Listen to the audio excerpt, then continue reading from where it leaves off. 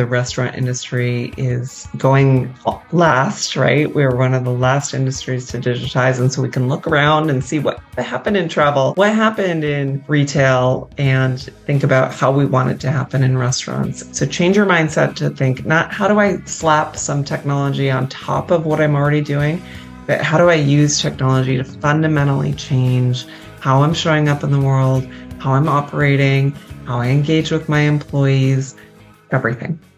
Welcome back to the Restaurant Rockstars podcast. Thanks so much for joining me once again. The pandemic really shifted the way all of us had to run our business. You know, the numerous pivots have forced most of us, not only in how we operated then, but moving forward with our business to adopt new technologies that would make our business more efficient to bring in new sources of sales and profit.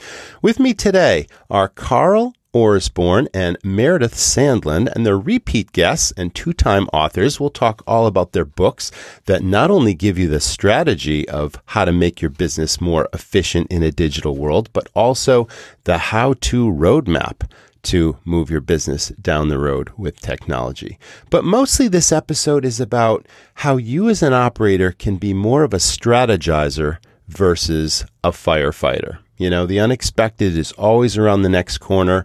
A lot of operators are just putting out the daily fires, but we really need to plan ahead and be strategic about how we run our business. Thanks to the sponsors of this week's episode, Works, Smithfield Culinary, Zinch, and the Restaurant Academy. Now, with the Academy, you can train your staff. You can assign different modules in finance, in marketing, in staff training, and really move your business forward as well. That's called an exit strategy, so check that out at restaurantrockstars.com. Now, on with the episode. You're tuned in to the Restaurant Rockstars podcast. Powerful ideas to rock your restaurant. Here's your host, Roger Bodwin.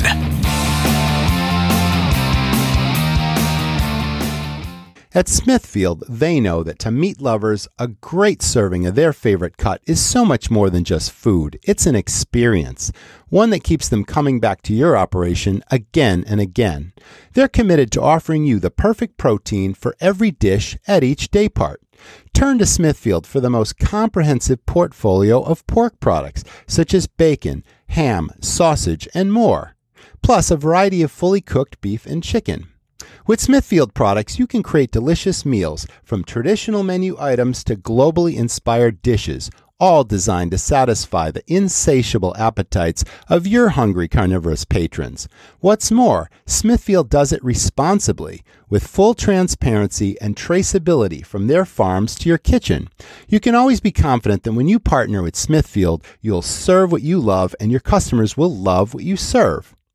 Find your perfect protein with Smithfield. For more information or to order products, visit smithfieldculinary.com/Smithfield.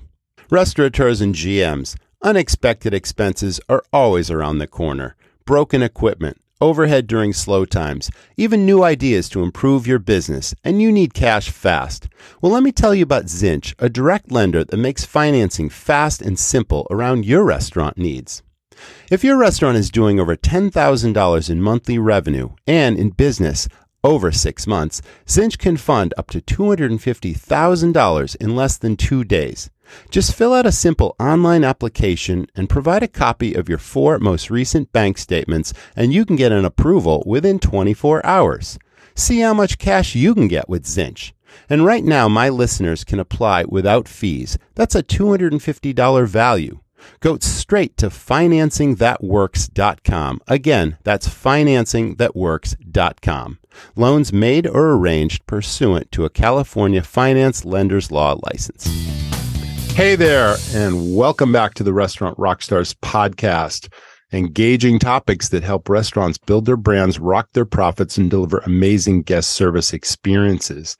Welcome back to the show, Carl and Meredith. You were with me about a year and a couple of months ago, and I'm glad to have you back. How are you guys? Doing well, thank you. Great to be back. Well, it's always interesting. I love having multiple guests because it offers a different perspective on different topic. You guys are both in a position to answer any of these questions, but you'll have to decide who speaks when and who answers what question. But let's start, ladies first. Meredith, let's get back into your career trajectory and your hospitality backstory. When did it all begin for you? And just kind of take us along your career since you first, got involved in the hospitality space.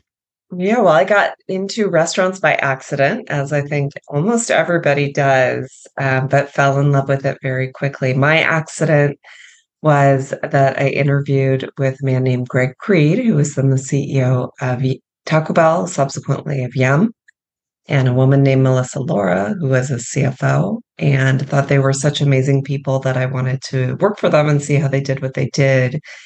And once I was at Taco Bell, then fell in love with the hospitality industry and restaurants and the business of restaurants and how just a miracle it is that they make consumers so happy and serve such an important need, but also make money at the same time. It's incredible. So I was the chief development officer at Taco Bell, built lots and lots of Taco Bells. And about halfway through that journey, thought, why are we putting them next to malls when no one goes to malls anymore? And it planted a seed in my mind that only grew when we tried to enter Manhattan. And I thought, why are we paying the world's most expensive real estate when 40% of the sales are going out the door delivery? And between those two things, when I met the guys at Kitchen United, I thought, oh my gosh, they're making what I, as the customer, the chief development officer of a big national brand, wish existed, which is a ghost kitchen or commissary that I could just serve tacos delivery out of. And that's how I ended up in this innovative part of the restaurant industry. And that's also where my story intersects with Carl's. That's a great story. Tell us a little bit more about Yum Brands. Obviously, it's one of the largest restaurant groups, and they represent multiple brands and concepts. What are some of those?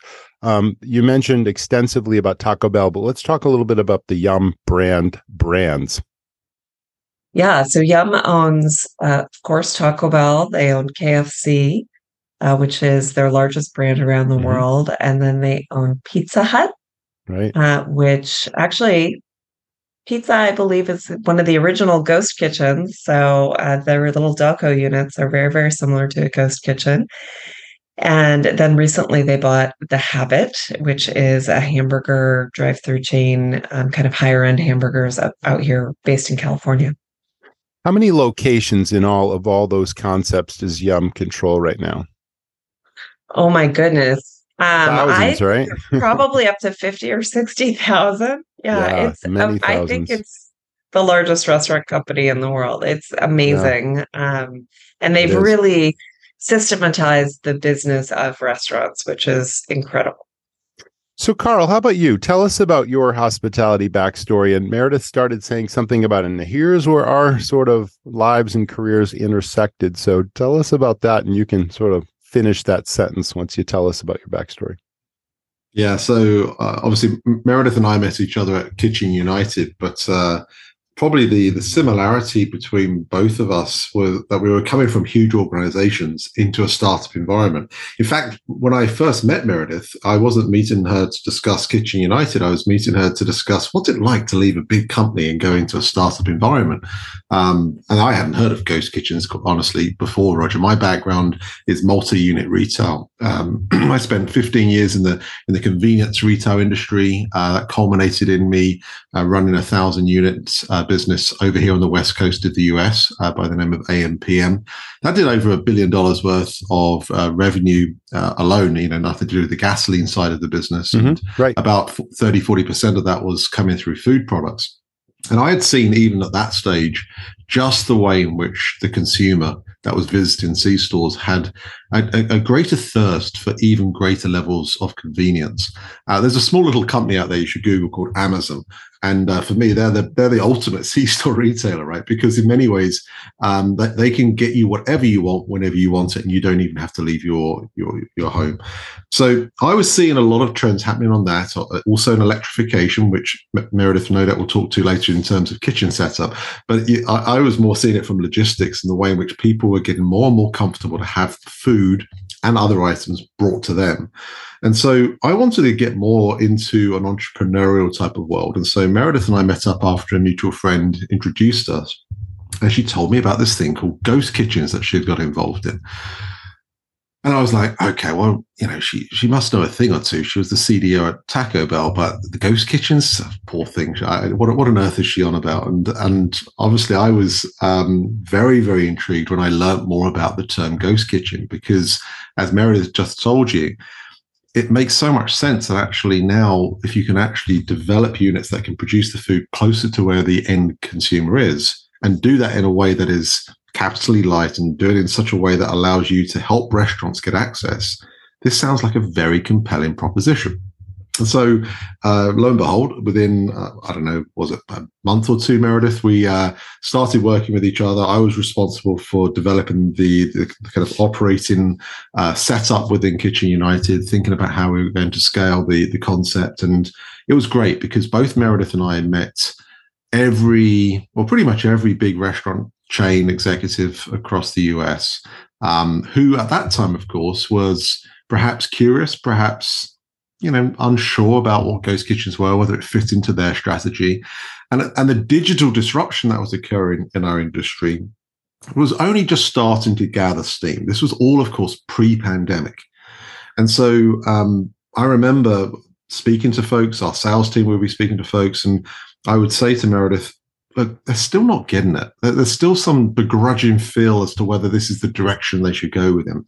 I'd love to get each of our current clients and some of the prospects a book that can be an impartial account on why they should take this seriously, why this isn't, the VCs or the tech companies that were driving this change. And Meredith said in a, matter of factly, yeah, great, go get it. That's fine. No problem. So I spent about 20, 30 seconds on Amazon looking for said book, and the book wasn't there. I searched 3-4 pages, didn't exist. And that really is the genesis story for our first book. That really was the point in time when we said, what happens when something doesn't exist? Well, you go and create it. And so after we both left Kitchen United, we set our hearts on trying to get something out to the industry, which we thought was very necessary at that stage. And it was really at that point when the outline was written. I think we'd already started writing the book, and there was something happening in Wuhan, China that caught our attention. And then, of course, before you know it, we're into the midst of a pandemic, and every restaurant in the US became a ghost kitchen, or at least had to certainly turn their attention firmly into digitization to preserve their long-term future. And so our pens had to move a little faster, or certainly our fingers on the keyboard had to move a little quicker. And we got the book out, firstly in Kindle in July of 21, and then the hardback came out in October of 2021. Delivering the Digital Restaurant, Your Roadmap to the Future of Food, our first book, was a phenomenal success, far better than we ever could have imagined. It became a bestseller, not just here in the US, but in a number of countries. It's just got translated into Romanian, would you believe, the Restaurant Association over there. Wow. And really, it was because so many restaurants, not just here in the US, but around the world, really needed something to help them see what was happening. When we tell the story, and we tell the story through 100 or so executives in the restaurant and tech space and their journey towards today. And it's really about helping the independent restaurant owner operator, as well as the chain executives, as well as perhaps those that are supporting the wider system, try and understand why is this happening and why you should take it seriously. That was our objective back then. You're bringing up so many interesting points, both of you. So now that we're focused on this sort of transition, there are so many different types of operators out there. There are those that are, very progressive, tech-savvy operators that are running larger restaurant groups. And then you've got a lot of old-school independent operators that are still running by the seat of their pants. And the pandemic has forced them to pivot numerous ways and sort of look into future technologies to help them run smarter, more efficient businesses, but a lot of them are stuck. So when you say this is a roadmap, if an independent operator picked up your first book and read it through, it would obviously inspire them, but would it provide a how and why and where and what to actually help them move the business forward? No, it would not. Yeah, and that's exactly why we wrote the second book. That first book was really more, why is this happening? Why do you need to take it seriously? What exactly is happening? Who's doing it? Which I think was important and useful and helped push the industry forward in terms of changing mindset. Right. But it isn't practical how-to. First do this, then do that. And it's so many of the questions we've gotten in the last year and a half while we've been, out on the road speaking to restaurants have been around, okay, I get it. It's important, but I hate the third parties. Why do I have to use them? So there's a whole chapter on why you have to use them and maximizing them and using them well. I get it. I need to have a first party ordering system, but I mean, can't I just slap anything up on the internet and call it a day? My real focus is dine-in. Well, no, you have to make it great. And here's what great means. And once it is great, here's how you get people to use it. Right. So it is a much more practical book. The Path to Digital Maturity gives restaurants, I think, a more specific how-to. And one of the things you raised was there is this sort of tale of two cities in the restaurant industry. There's giant chains with huge headquarters, and they have teams of 50 to 100 technology people sitting around dreaming up how things should work and putting it all together. And then there's the reality that the vast majority of the industry lives with, which is that they maybe have one tech guy, or maybe their tech guy is their kid, right? It's not a giant team back at headquarters helping you figure out how to do all this stuff. And while I think the industry has proven to be incredibly resourceful through the pandemic in implementing many of these things, I think we now have time to step back collectively and say, okay, how would I do this on purpose if I weren't in a state of emergency? Yeah, we really found, Roger, that the average restaurant owner operator that would go to many of the conferences that perhaps we would speak at, we use this kind of term deer in the headlights, because you go into these huge exhibition halls and there are countless amounts of technology companies trying to sell to people like the restaurant owner operators that Meredith just described. And it's like, where do I start, right? Where do I start? Or where do I go from here? Because sure, they've made a bunch of decisions through the pandemic where they're probably utilizing somewhere between now 15 and 20 different pieces of technology, probably each of them suboptimally, not using them to their full capability. And now they're thinking, well, do I go to one of these all consolidated solutions that says it does it all, but does it truly do it all to the true level of capability that they need? Or do they need very specific types of technology? And so part of this complexity that we've tried to address in this second book is the fact that restaurants need to find out where they are today on their path to digital maturity. We encourage them to self-reflect. At the end of each chapter, there are worksheets which ask them questions. How does this apply to you? What do you need to think about to really take the lessons that we've taught you in this chapter into your restaurant? And hopefully our attempt at doing that will help them find their spots. And then what we encourage the restaurant to do is to say, right, optimize yourself there. Really focus in on this particular area until you feel that you've got a strength in this particular space, and then move on. Now, we recognize, there is no such thing as a linear path in any form of business, but it will hopefully help them segment their identity as to where they're at and help them with those situations when they're next in one of those big exhibition halls to say, right, I need to go and find these types of people, these types of services. And that will hopefully help them be able to make a better use of the technology they choose to deploy.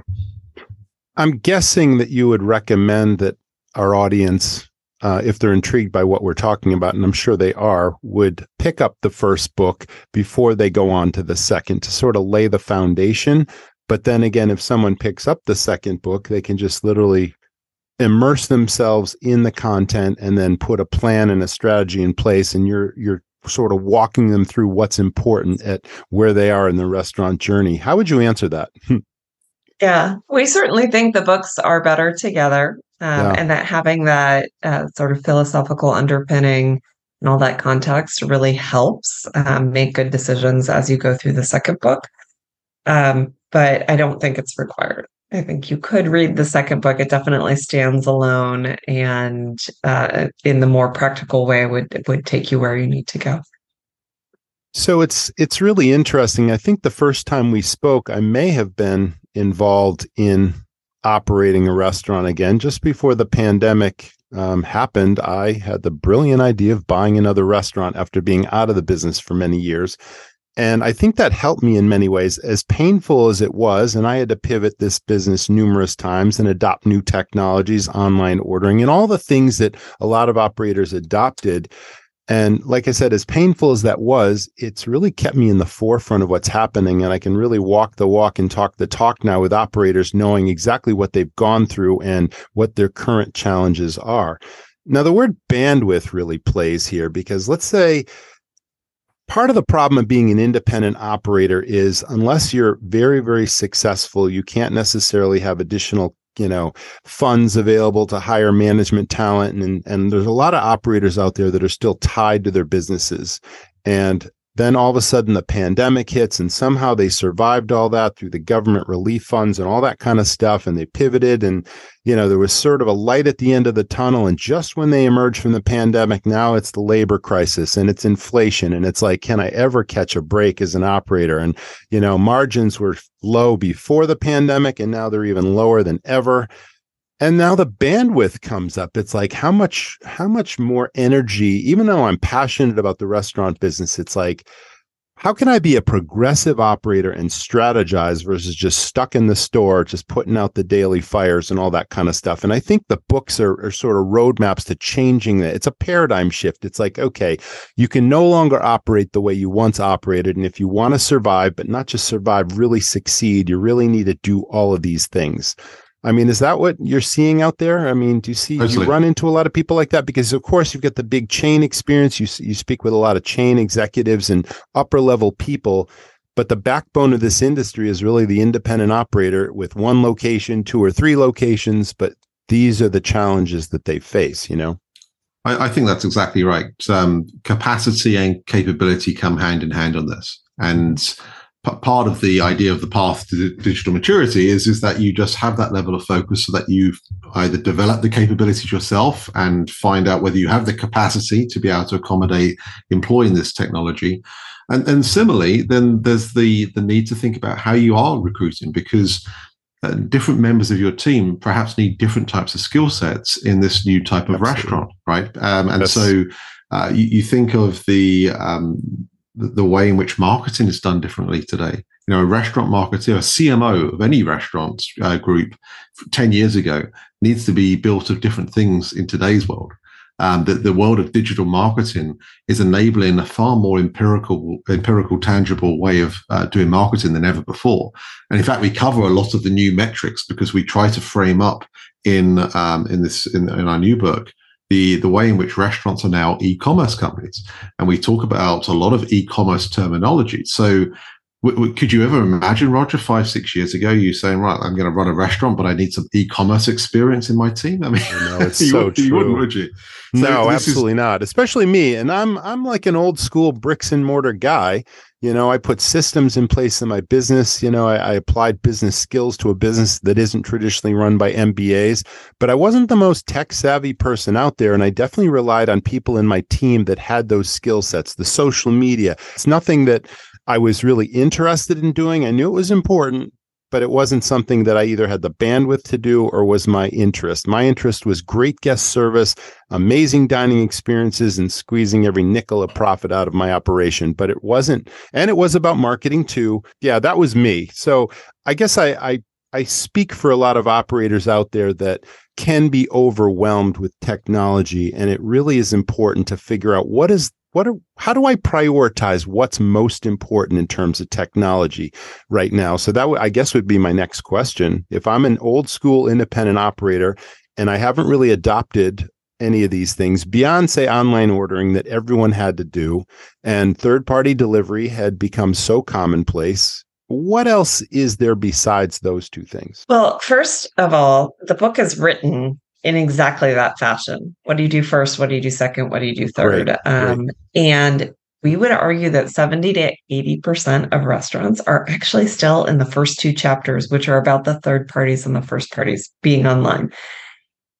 And you think, okay, by now, after the pandemic, everyone's online, right? Like, why do we need to talk about this? Certainly everyone's already on the third party platform. But I would argue that often restaurants are on the third party platforms, what I will call begrudgingly. And so they are not taking it seriously. They're doing things like throttling, which is not a great idea for your algorithm or your consumer. They are maybe. Can you explain what that means? That's a term sure. that I'm not aware of, and I'm not sure the audience is. Maybe I'm just the only one who's never heard that, but please explain what throttling is. I think it's very relevant to what you're saying. Yeah, so throttling is when you say, oh my gosh, my kitchen is busy, it's overwhelmed, I don't want to take any new orders. I'm just going to turn the third party marketplaces off for a little bit. We did that. Sure. Now I get it. Yeah. And, it kind of makes sense. Like, I don't want to give those consumers a terrible experience. Maybe the third parties are lower margin than your other channels. Yes. So I'll just turn off the lowest margin channel while I, get my kitchen caught up, and then I'll turn it back on.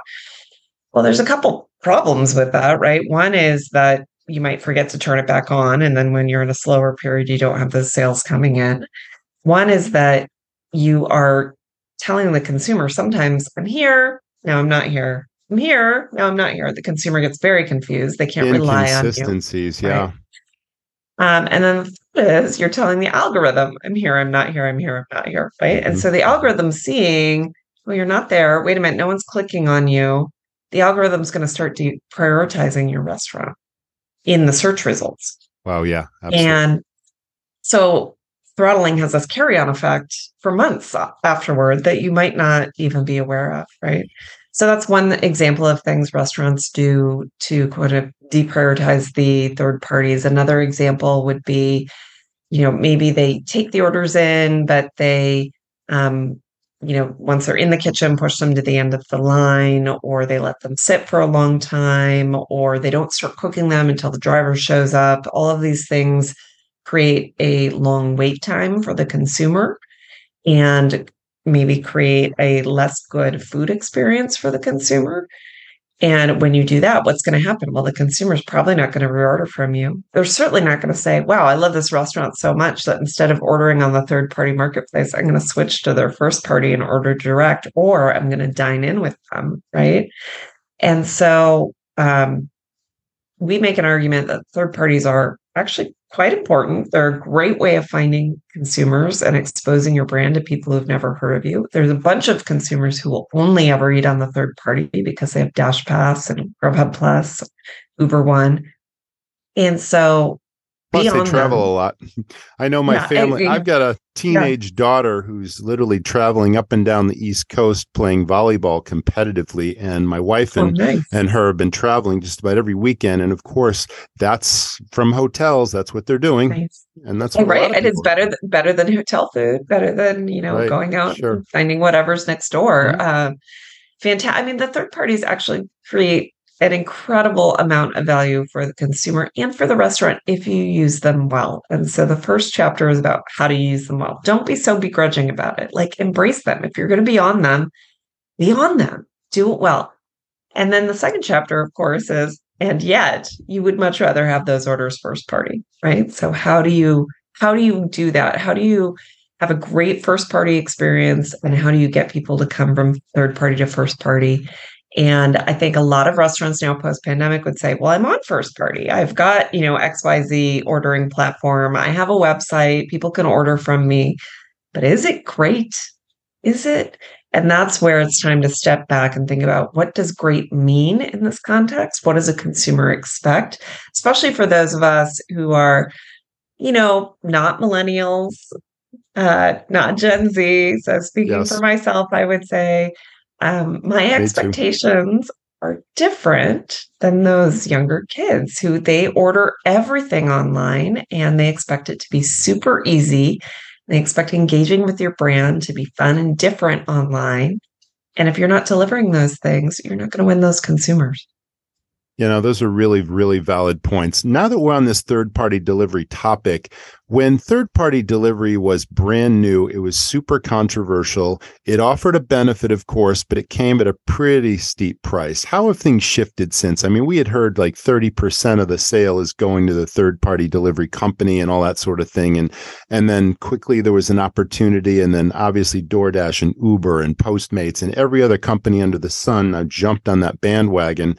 And suddenly restaurants had to have 4 or 5 different iPads with different platforms, and that became onerous. And then companies jumped in and consolidated all that. But let's talk about some of those bumps in the road in the beginning and how they've smoothed out. And even though it's still a benefit, does it still come at a fairly high price? Because we did a second ago talked about you'd much rather have the first party in the door sales than you would about the third party, yet the third party augments your business so much, and you got to find that balance. Restaurant owners and managers, listen, it's not too late to claim your employer retention credit, but you have to act soon. If you haven't heard of this, your business can receive money back from the IRS, money you've already paid in payroll taxes. Nothing you do today is more important. Now, this is free and clear cash that your business is owed by the government. The ERC program is available if your operation had 500 employees or less, you had to shut down or partially suspend your business, or you had at least a 20% decrease in business due to COVID-19 during any quarter of 2020 and the first 3 quarters of 2021.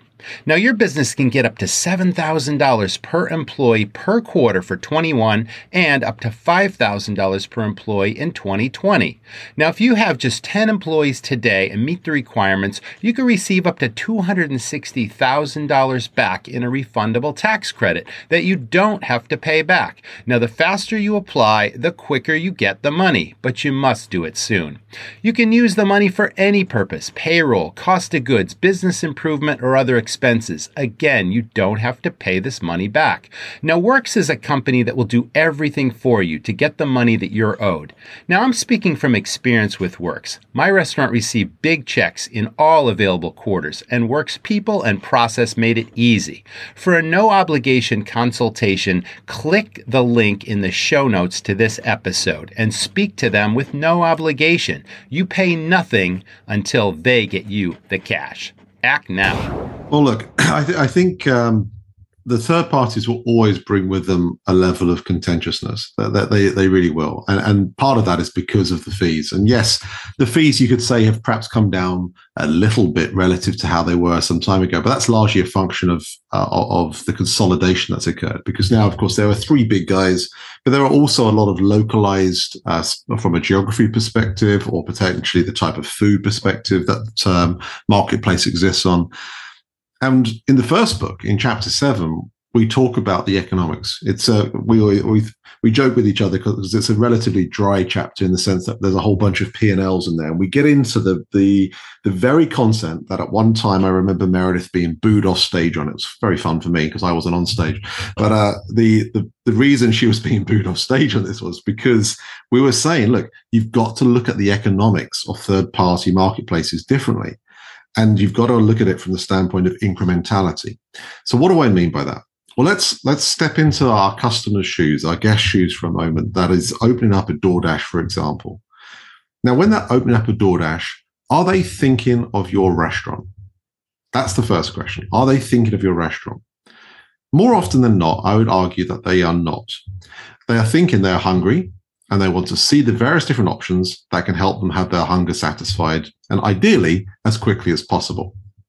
And so therefore, they may come across your restaurant. Now, the fee, which can range depending if you're like a huge Yum Brands, in the kind of 10s to 15% to the smallest of independents that may still be up at the 30% that you mentioned, Roger. But that's just presence on the platform. That's just presence. In this first chapter of our new book, The Path to Digital Maturity, we talk about the importance of being able to stand out. And it's almost Absolutely. Like digital real estate. Is it just a case of having a restaurant anywhere in North America? Or do you want to be in the best mall or the best kind of area where you're going to have a lot of foot traffic? Now, guess what? If you're in the mountains of I don't know, Wyoming, you're going to have less foot traffic than if you're on one of the main kind of streets in New York. Right. And so therefore the real estate costs of both those locations are going to be completely different. The same is true as you think about it from a third-party marketplace. So if you want to stand out, if you want to be on the equivalent of one of the main thoroughfares in New York, you're going to have to pay some additional fees on top of those just presence fees, if you will. So for our standpoint, what we're trying to encourage restaurants to think about is, how do you want to stand out? On DoorDash, for example, there are various different carousels, and you'll be invited to join a carousel when you sign up on the platform, just because you're what they call new and noteworthy. But if you can get your food out to customers in less than 30 minutes, then you might be available to then be present on the 30 minutes or less carousel. The point I'm explaining with this, though, is you need to be able to invest in marketing on top of third-party marketplace presence, because the yellow pages of third-party marketplaces have gone from a very thin book to a very thick book now. Everyone is on them. And so to Meredith's earlier point, it's far more than just being on them. You have to market yourself on them. You have to look good on them. You've got to have great consistent photography. You've got to have great descriptions. You've got to think about how fast your orders can be completed. We say in the book, for example, if you can't fulfill an order within less than 10 minutes, you shouldn't have it on your menu for third-party marketplaces. Why? Because the logistics providers will often add 20 minutes onto the order, so therefore you won't be in that 30-minute carousel. These are the different types of things that actually mean if you don't think about marketing, you're already at a disadvantage. And if you read chapter 7 of our first book, you'll understand that actually when you look at the incrementality of this, where we actually say, if that customer wasn't coming to you anyway, they're incremental to you. And so therefore, the same costs that you'd have been exposed to in terms of your real estate and your labor, you'd have been paying for those costs anyway, regardless of whether that customer came in. And so when you apply the marginal economics to the case, then you've got a far more compelling reason as to why you should invest in the marketing. But it is a mindset shift. That's fascinating information. Yeah. Keep going. Yeah, I think what's changed to your question is there's really a lack of belief around incrementality. And part of that was the pandemic, right? Certainly delivery was not incremental during the pandemic because no one could come in. And so they were using delivery in place of coming in. And that's why so many cities put in the emergency orders, reducing the percentages that the marketplaces were taking. But now that that's over and consumers are coming back, the delivery behavior that remains, for the most part, is incremental. But I think a lot of restaurants will tell you, when that percentage hits 25, 30, 35, 40%, that incrementality argument breaks down. And maybe some of it is incremental, but a lot of it is people who otherwise would have come in, would have ordered takeout, would have engaged with me in some way in a first-party manner. And that's where I think restaurants really start to have heartache, because they feel that a big chunk of the sales that would have been theirs anyway are now going through a marketplace and are now something that they have to pay for. So I think the marketplaces have done a good job differentiating the price tiers that they have. So if you think you're in that position, you can go on a very low price tier with them. They take a smaller percentage. And if someone searches for exactly your name, you come up. And if they don't search for your name, you don't, right? So the marketplaces are trying to respond to that. Now, the other thing that's changed since that time is I think restaurants got wise and said, fine, you want to charge us a whole bunch? Then we're going to raise our prices on your platforms. So that is quite different, and that evens out that margin a little bit. Of course, we would be very careful with doing that, especially if you're not a national brand that's well known, because consumers might decide that is your price and then never come to your first party, which can be dangerous. So just be careful there not to go too far. And then I think a lot of restaurants have really created what I will call workaround systems in some way or another, which is really strong first-party presence, possibly doing all the driving themselves so that maybe they're using the marketplaces as a marketing engine to pull consumers in, but they're operating logistics on the back end, either literally themselves or through a third-party company like Relay or Deliver That or a local delivery provider. or possibly using something like Cartwheel or Ship Day or Nash that helps them find the lowest cost delivery solution from among many different choices.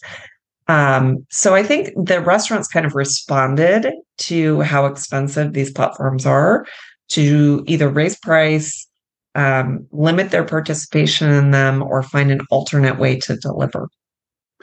Are these fees negotiable over time? Have you seen that if a restaurant starts out with third-party delivery and then their volume significantly increases, or they open up multiple locations, that they can go back to the drawing board and say, hey, I started here and now I'm here and I don't want to pay 30% anymore. Now I want to pay 20%. It's kind of like credit card companies. It's like when I was in business, I constantly shopped around my credit card processor, and I had a high volume restaurant. I got a really great rate, but it's like, you don't ask, you don't get. It's everything is a negotiation in this business. Do you see that happening? And is it possible to do so based on your volume? Yes and no.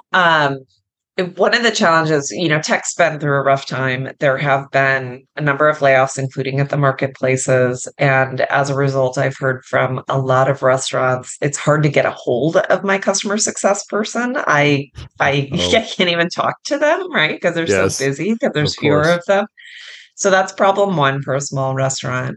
Problem two is that by and large, if you ask for something, you have to give something. So even if you're super high volume as an independent restaurant, if you say, I want to pay less, they're going to say, great, I want you to be exclusive on DoorDash and not use Uber and Grubhub.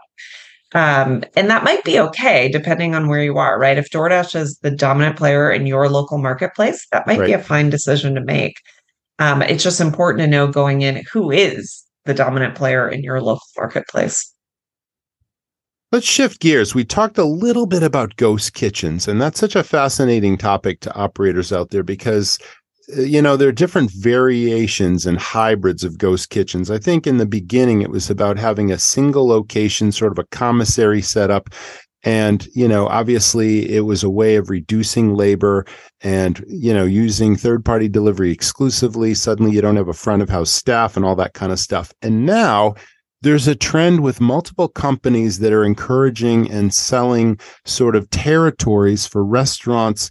If they are specializing in chicken or Mexican or burritos or pizza or whatever it is, it's like they're going to help you develop 10 or 15 different individual brands that all come out of your kitchen. And now you can sort of decide, well, I need business on Monday through Wednesday. I'm all good on the weekends. And now suddenly these companies will help you market, Meredith's Crispy Chicken and Carl's Crunchy Chicken and 5 other different kind of chicken brands, right? What are your thoughts on that? And is it a trend that's got staying power? First of all, Carl's Crunchy Chicken. Let me write that down. That's a great idea. So we'd love to first say, let's delineate between virtual brands and ghost kitchens. And in this new book, we cover them in both, actually. But in this new book, we try to reference the importance of understanding ghost kitchens as the hardware, if you will, and virtual brands as the software. Mm-hmm. And there's an importance in delineating between the two, because virtual brands can exist in brick and mortar standard restaurants, right, that are trying to utilize their excess capacity. They don't have to just exist in a ghost kitchen model.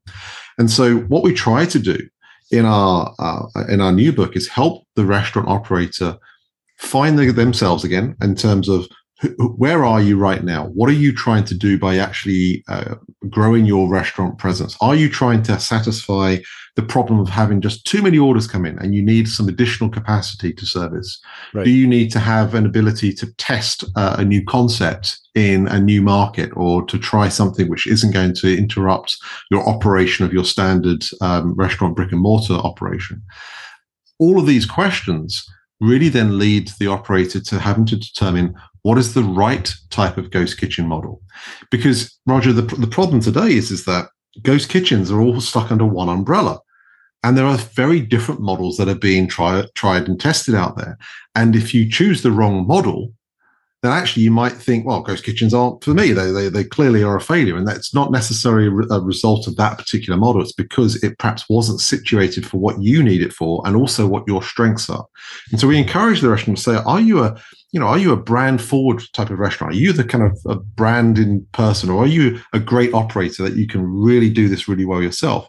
And if you can answer that question, then suddenly you can wipe out about 3 or 4 of the types of models that are out there for ghost kitchens, and you can focus on the 1 or 2 that might be right for you. Same thing applies for virtual brands.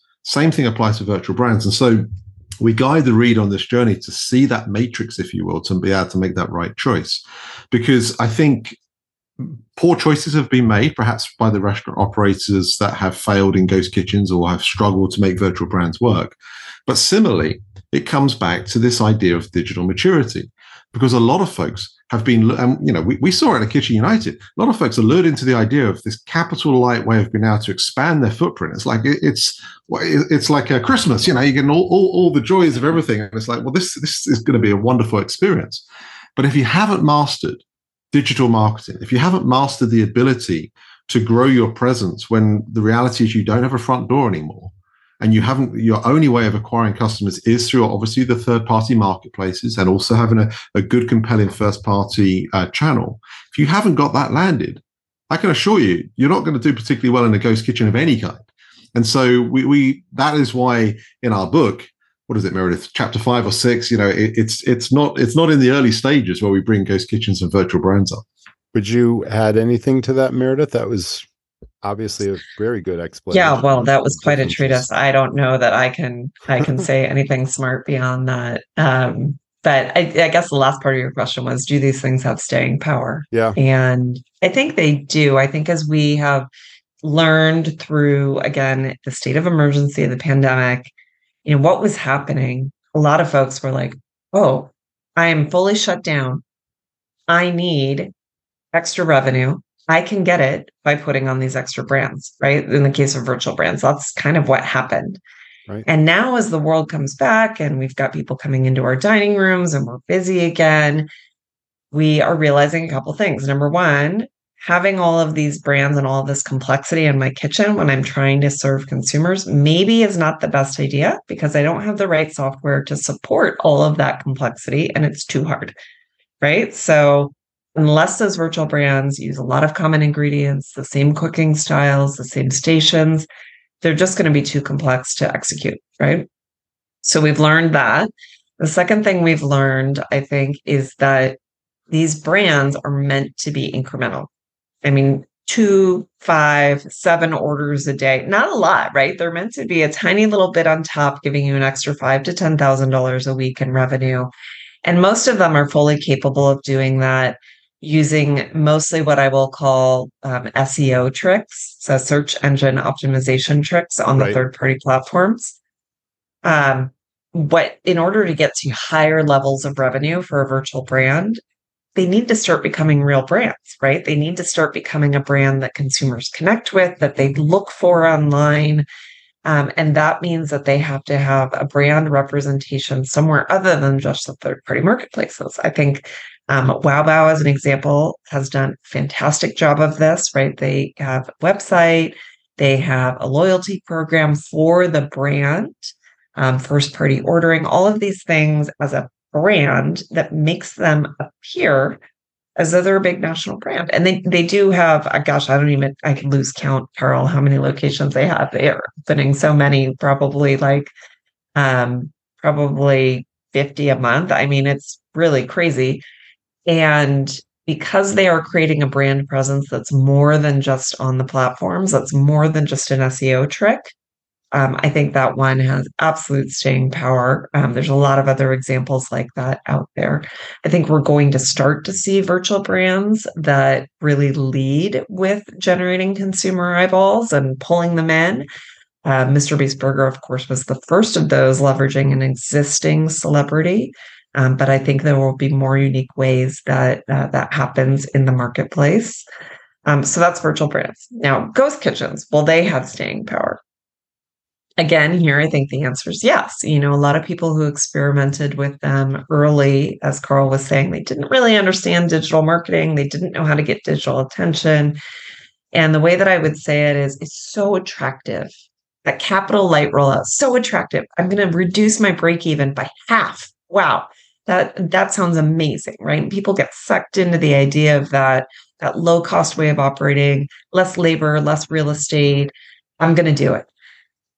Problem is that most ghost kitchen models also reduce sales potential by 60 to 70%, because most restaurants have 30, maybe 40% of their sales in delivery, right? So I've reduced my break even by half. Awesome. Reduced my sales by 60%. Wait a minute. That doesn't work, right? And so I think a lot of people got a sort of bad flavor in their mouth at the beginning from those more published failures, not understanding what was behind it. And the folks who are doing really, really well in the ghost kitchen space know how to digitally market. They know how to take advantage of the third parties and really push their names and drive sales there. They know how to push a first party. Some of the virtual brands that exist out there that reside inside ghost kitchens really get digital marketing. I think of a brand like Salted, that has a bunch of different sub-brands underneath it. And then some of the ghost kitchens themselves have developed first-party sales channels. So think of something like Kitchen United's Mix platform, where consumers can order multi-concept across the different concepts, have it come in all one different delivery. They also have a takeout channel.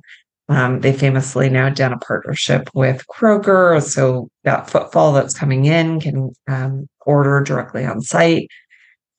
So there's a lot of different ways to think about, it's asset light. Yeah, your labor cost is lower and therefore your break even's lower, but you got to figure out how to drive those sales. Let's bring this labor crisis idea into this whole thing, because prior to the pandemic, people may have had a successful restaurant 6 or 7 days a week, which obviously paid the bills and gave them somewhat of a cash cushion. And then since then, and the labor crisis happens, and they may have had the business volume, but they can't obviously continue to serve the public and offer the value proposition because they're short-staffed and now their service levels have dropped and they've had to drop hours and drop days of operation, which obviously is affecting their profitability and all that sort of thing. So let's bring this sort of virtual brand idea back in. Give me your best advice if I'm an operator in that position where I can only operate first party through the door, say Thursday through Sunday, but I now have Monday, Tuesday, Wednesday, or they're absolutely flat and dead, but I can't run a restaurant and make money 4 days a week. Is it possible for me to turn the light on from Monday, Tuesday, Wednesday, shut it off the rest of the week, and with the algorithm thing we talked about, and with, let's just say we read the book and now we're somewhat digitally savvy and we know what we need to spend and how to put ourselves out there and how to really promote. Is it a viable proposition to get this business running Monday through Wednesday, forgetting about very slow traffic that might come in the door, cut our labor, and just have people in the kitchen that just produce the food and the delivery picks it up and off it goes? What would you say to someone who is considering that idea based on the labor thing that's affected so many operators? Well, there are folks that do that today. I think is the way I'd put it. I think ultimately, digitization is a way to be able to utilize your resources as best as you possibly can.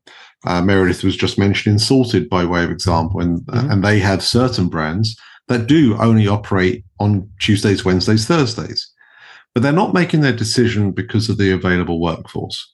They're making their decision based on the data that they see and the way in which customers choose to order that particular brand on those particular days. And so I think what I would encourage is, and we do cover this in the new book as well, is how does a restaurant better utilize its data to make the most informed decisions? Because you could argue, is it the labor crisis that is forcing my hand here? In which case, how is the culture of your organization? What are you doing to be able to incentivize the right team members? How are you being able to provide the right level of flexibility? Is that what's really driving the hand? Or is it the revenue shortfall that is driving your hand and having to make those decisions? In which case, is it your digital marketing again? Or is it something associated to the experience? Are you asking for your guests to provide feedback about their experiences when engaging with your restaurant, both on-premise and off-premise? What are you doing to be able to encourage more of an omnipresent and omni-channel kind of ability for your customers to experience your brand? And what I mean by that, Roger, is imagine your dining guests come to you on that busy Saturday night that you were just referring to, And they get some form of incentive during that on-premise experience to then engage with the virtual brand that comes from your same kitchen on a Tuesday night when perhaps your doors aren't open for a dining customer. Those are the steps and the things that you need to think about. So it's not digitization in many ways that is forcing the hand of what's happening here with the labor crisis. It's more about how do you want to assess what is the lead-in factor that is driving those decisions. And if it's revenue, then I think things like virtual brands are certainly one way to handle it. But it could all be all the way back to chapter 1 and what we were discussing earlier around third-party optimization.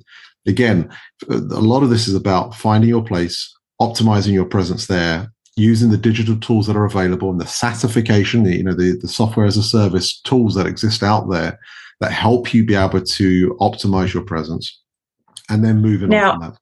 Now, Carl, I totally disagree. I would never turn a brand on for 3 days and then turn it off for 4 days because that's throttling, right? And you are teaching, exactly as you said, Roger, you are teaching the algorithms. I'm not here all the time. People don't really like me.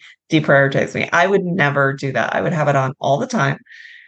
But I would make sure that, again, it works operationally with the other menus so that it's not messing things up. And then the question is, how do you change the priority of those two, right? So you might be advertising your first party on the weekends. You might be advertising the virtual brand on the other days. So it's about how much advertising money you're putting toward that brand.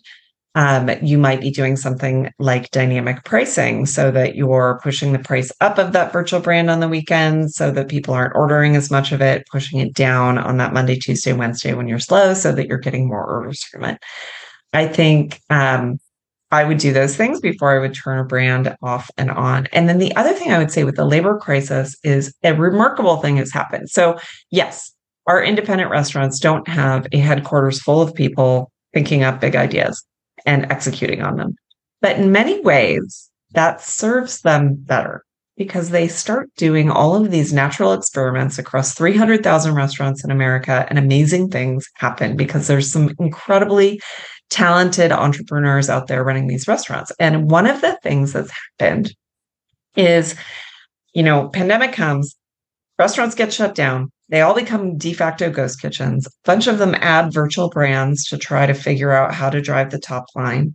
Then labor crisis hits. And they're like, wait a minute, why should I reopen my front of house? That seems complicated. I'm going to have to hire a bunch of people and I can't. And I already have all these virtual brands. I'm just going to keep my front of house closed and become a ghost kitchen operating a whole bunch of virtual brands for delivery only. And there are hundreds of these kitchens out there across the US. And they are early precursors to what we call in Chapter 7 a digitally native restaurant, where the restaurant entrepreneurs themselves innovated their way into this new model of a restaurant, which I think is the next wave of growth in restaurants. We think that, we haven't really had anything new in 20 years since fast casual came out. And this is the thing. And we are going to start to see more and more and more of this, particularly as the tools and software get more robust to support these innovators who are in many ways out ahead of the technology that is there to enable them. I appreciate both of your opinions, as does my audience. And that's why I like having multiple guests on here, because, we'll let the audience decide what makes the most sense for them. And I think you both have viable opinions there. Let's go back to the data, because Carl brought up the data, and there's so much power behind the data, and there are so few operators, the ones mostly non-tech savvy that we talked about, that just aren't utilizing the data. And we can go back to the very first point of sale systems, where a lot of restaurants were just using it to order, and there was all this sales and product mix data that they just didn't use in multiple functions. And now with every digital platform that provides data, it's like there's so much out there that could be utilized in a marketing standpoint in other areas that just aren't being used. What's your thoughts on that, and your best advice on how to mine the data and what's really powerful to extract from the data that these platforms provide? I think the first thing is, it's how do you actually, where do you put the data, right? I mean, there's so much data out there. You're swimming in it, you're sinking in it, perhaps. Yeah, exactly. What's most important? And part of the challenge here is really being able to make sense of it. And so First of all, you've got to be able to understand the forecast of what's happening for your restaurant. So how can you use the data, the history of your data, to be able to understand what's going to happen in the future? That could be used for things like scheduling, for example. It could be used for understanding when certain products sell at a higher level versus others. It could help you with regard to when you should market perhaps more prominently than other times. So I think a lot of this is about being able to have an understanding of what you expect to happen and using your data from that standpoint. Now, fast forward further down the line, you're then thinking about, well, how can I start using customer data in far more of a rich fashion? Now, there are different ways that we explore this in the book. And clearly there are advanced means by using these things called CDPs, customer data platforms, and the way in which you can segment your audience and target them depending on their buying preferences and their history, and that enabling you to have a better value of understanding of their customer lifetime value. But there's also things that exist today that can help restaurants be able to have a better understanding of who their customers are. Simply, for example, Roger, the reservation platforms, right? The ability for you to say, how much am I using my reservation platforms to record what customers' preferences are? So that way, the next time they come in, I can use that information to give them a better experience. Now, even if you're just at that stage of data acquisition, that data acquisition should be recorded and should be put into a spreadsheet of some sort, so that when you do get to a stage where perhaps you're ready for a customer data platform, you can incorporate that in. The other side of this, though, is the importance of starting to capture customer data wherever you possibly can. I love what Zach Goldstein at Thanks talks about, where he encourages loyalty in more of a loyalty 3.0 fashion. But he really tries to say, how do you acquire one form of customer identifier? So that way, the next time that guest arrives, you can identify that they have come back to you. And so as part of the sign-up process to the first-party ordering channel, he encourages his restaurant clients to have a little checkbox at the bottom to be able to say, but once they check the checkbox that says, I am now going to be part of your loyalty program and save my credit card for future use, which is, of course, helping them to have a better frictionless experience next time. When you do that, not only are you getting people to sign up to the loyalty program and make it easier for them next time, in his mind, I think I've heard him say that 70% of people do typically check that checkbox. And so you've instantly got some level of capability on their ability, their way to be able to speak to their customers ongoing. So for me, that I think is probably a good way of starting to acquire customer data. And then as you get better at being able to use that data, you can then reach out and try and draw those customers back in the future. That's been super important. Thank you so much for clarifying that. Super. We've covered so much ground today. Would you mind, Meredith, once again holding up the book, and then let's speak to what the titles are. Some of our audience watch the video. Some are obviously listening while they're walking the dog or driving to work. So you've got two books. One came before the other. They're both titled Delivering the Digital Restaurant, and then they have subtitles. Could you speak to the first book and then the second book as to the titles? That's exactly right. So there are two books. The first one, Delivering the Digital Restaurant, Your Roadmap to the Future of Food, available anywhere you get books in all formats.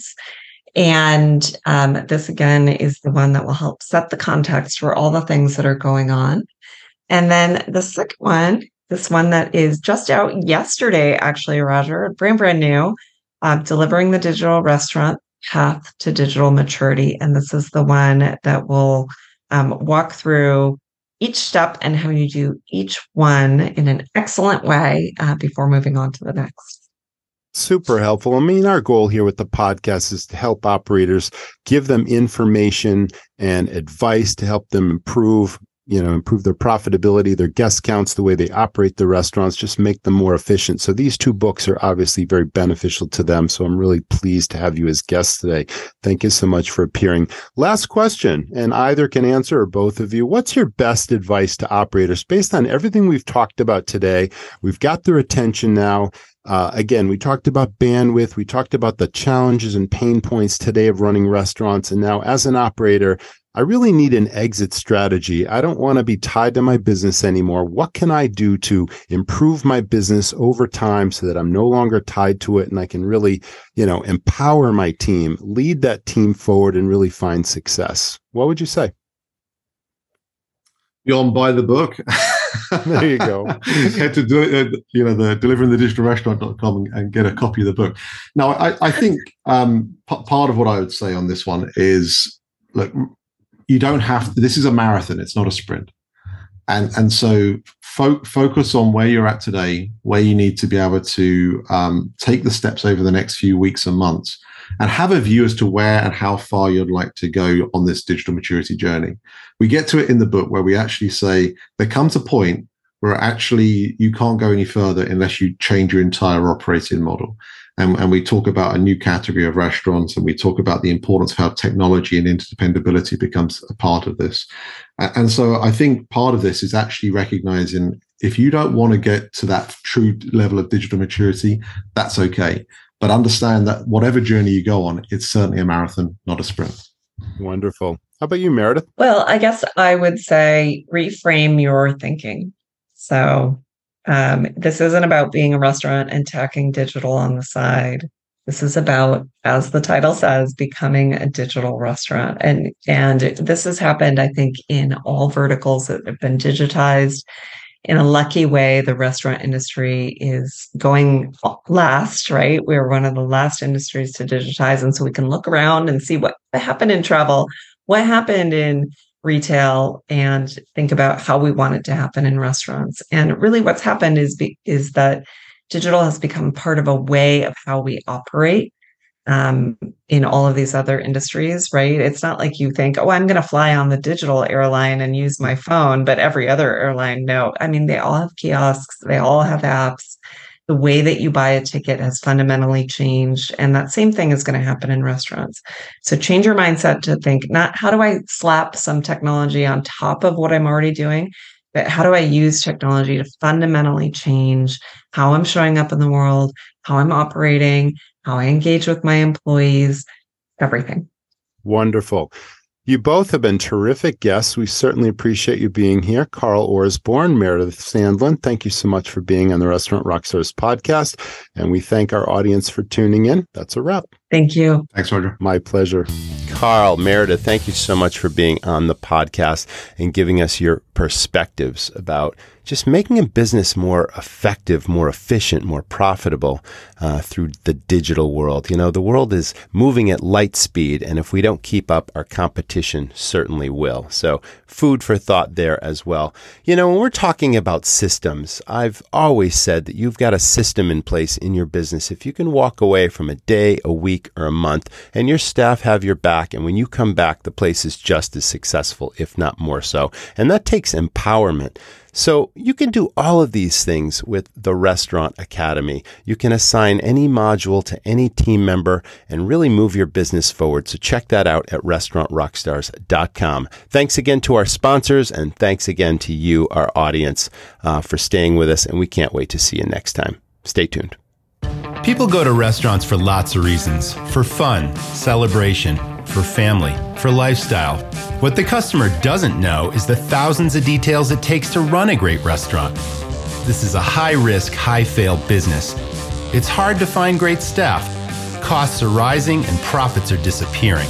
It's a treacherous road, and smart operators need a professional guide. I'm Roger. I've started many highly successful, high-profit restaurants that I've now sold for millions of dollars. I'm passionate about helping other owners and managers not just succeed, but knock it out of the park. I created a game-changing system, and it's filled with everything I've learned in over 20 years running super profitable, super fun restaurants. Everything from creating high-profit menu items and cost controls to staff training where your teams serve and sell, to marketing hooks, money-maximizing tips, and efficiencies across your operation. What does this mean to you? More money to invest in your restaurant, to hire a management team, time freedom, and peace of mind. You don't just want to run a restaurant. You want to dominate your competition and create a lasting legacy. Join the Academy, and I'll show you how it's done.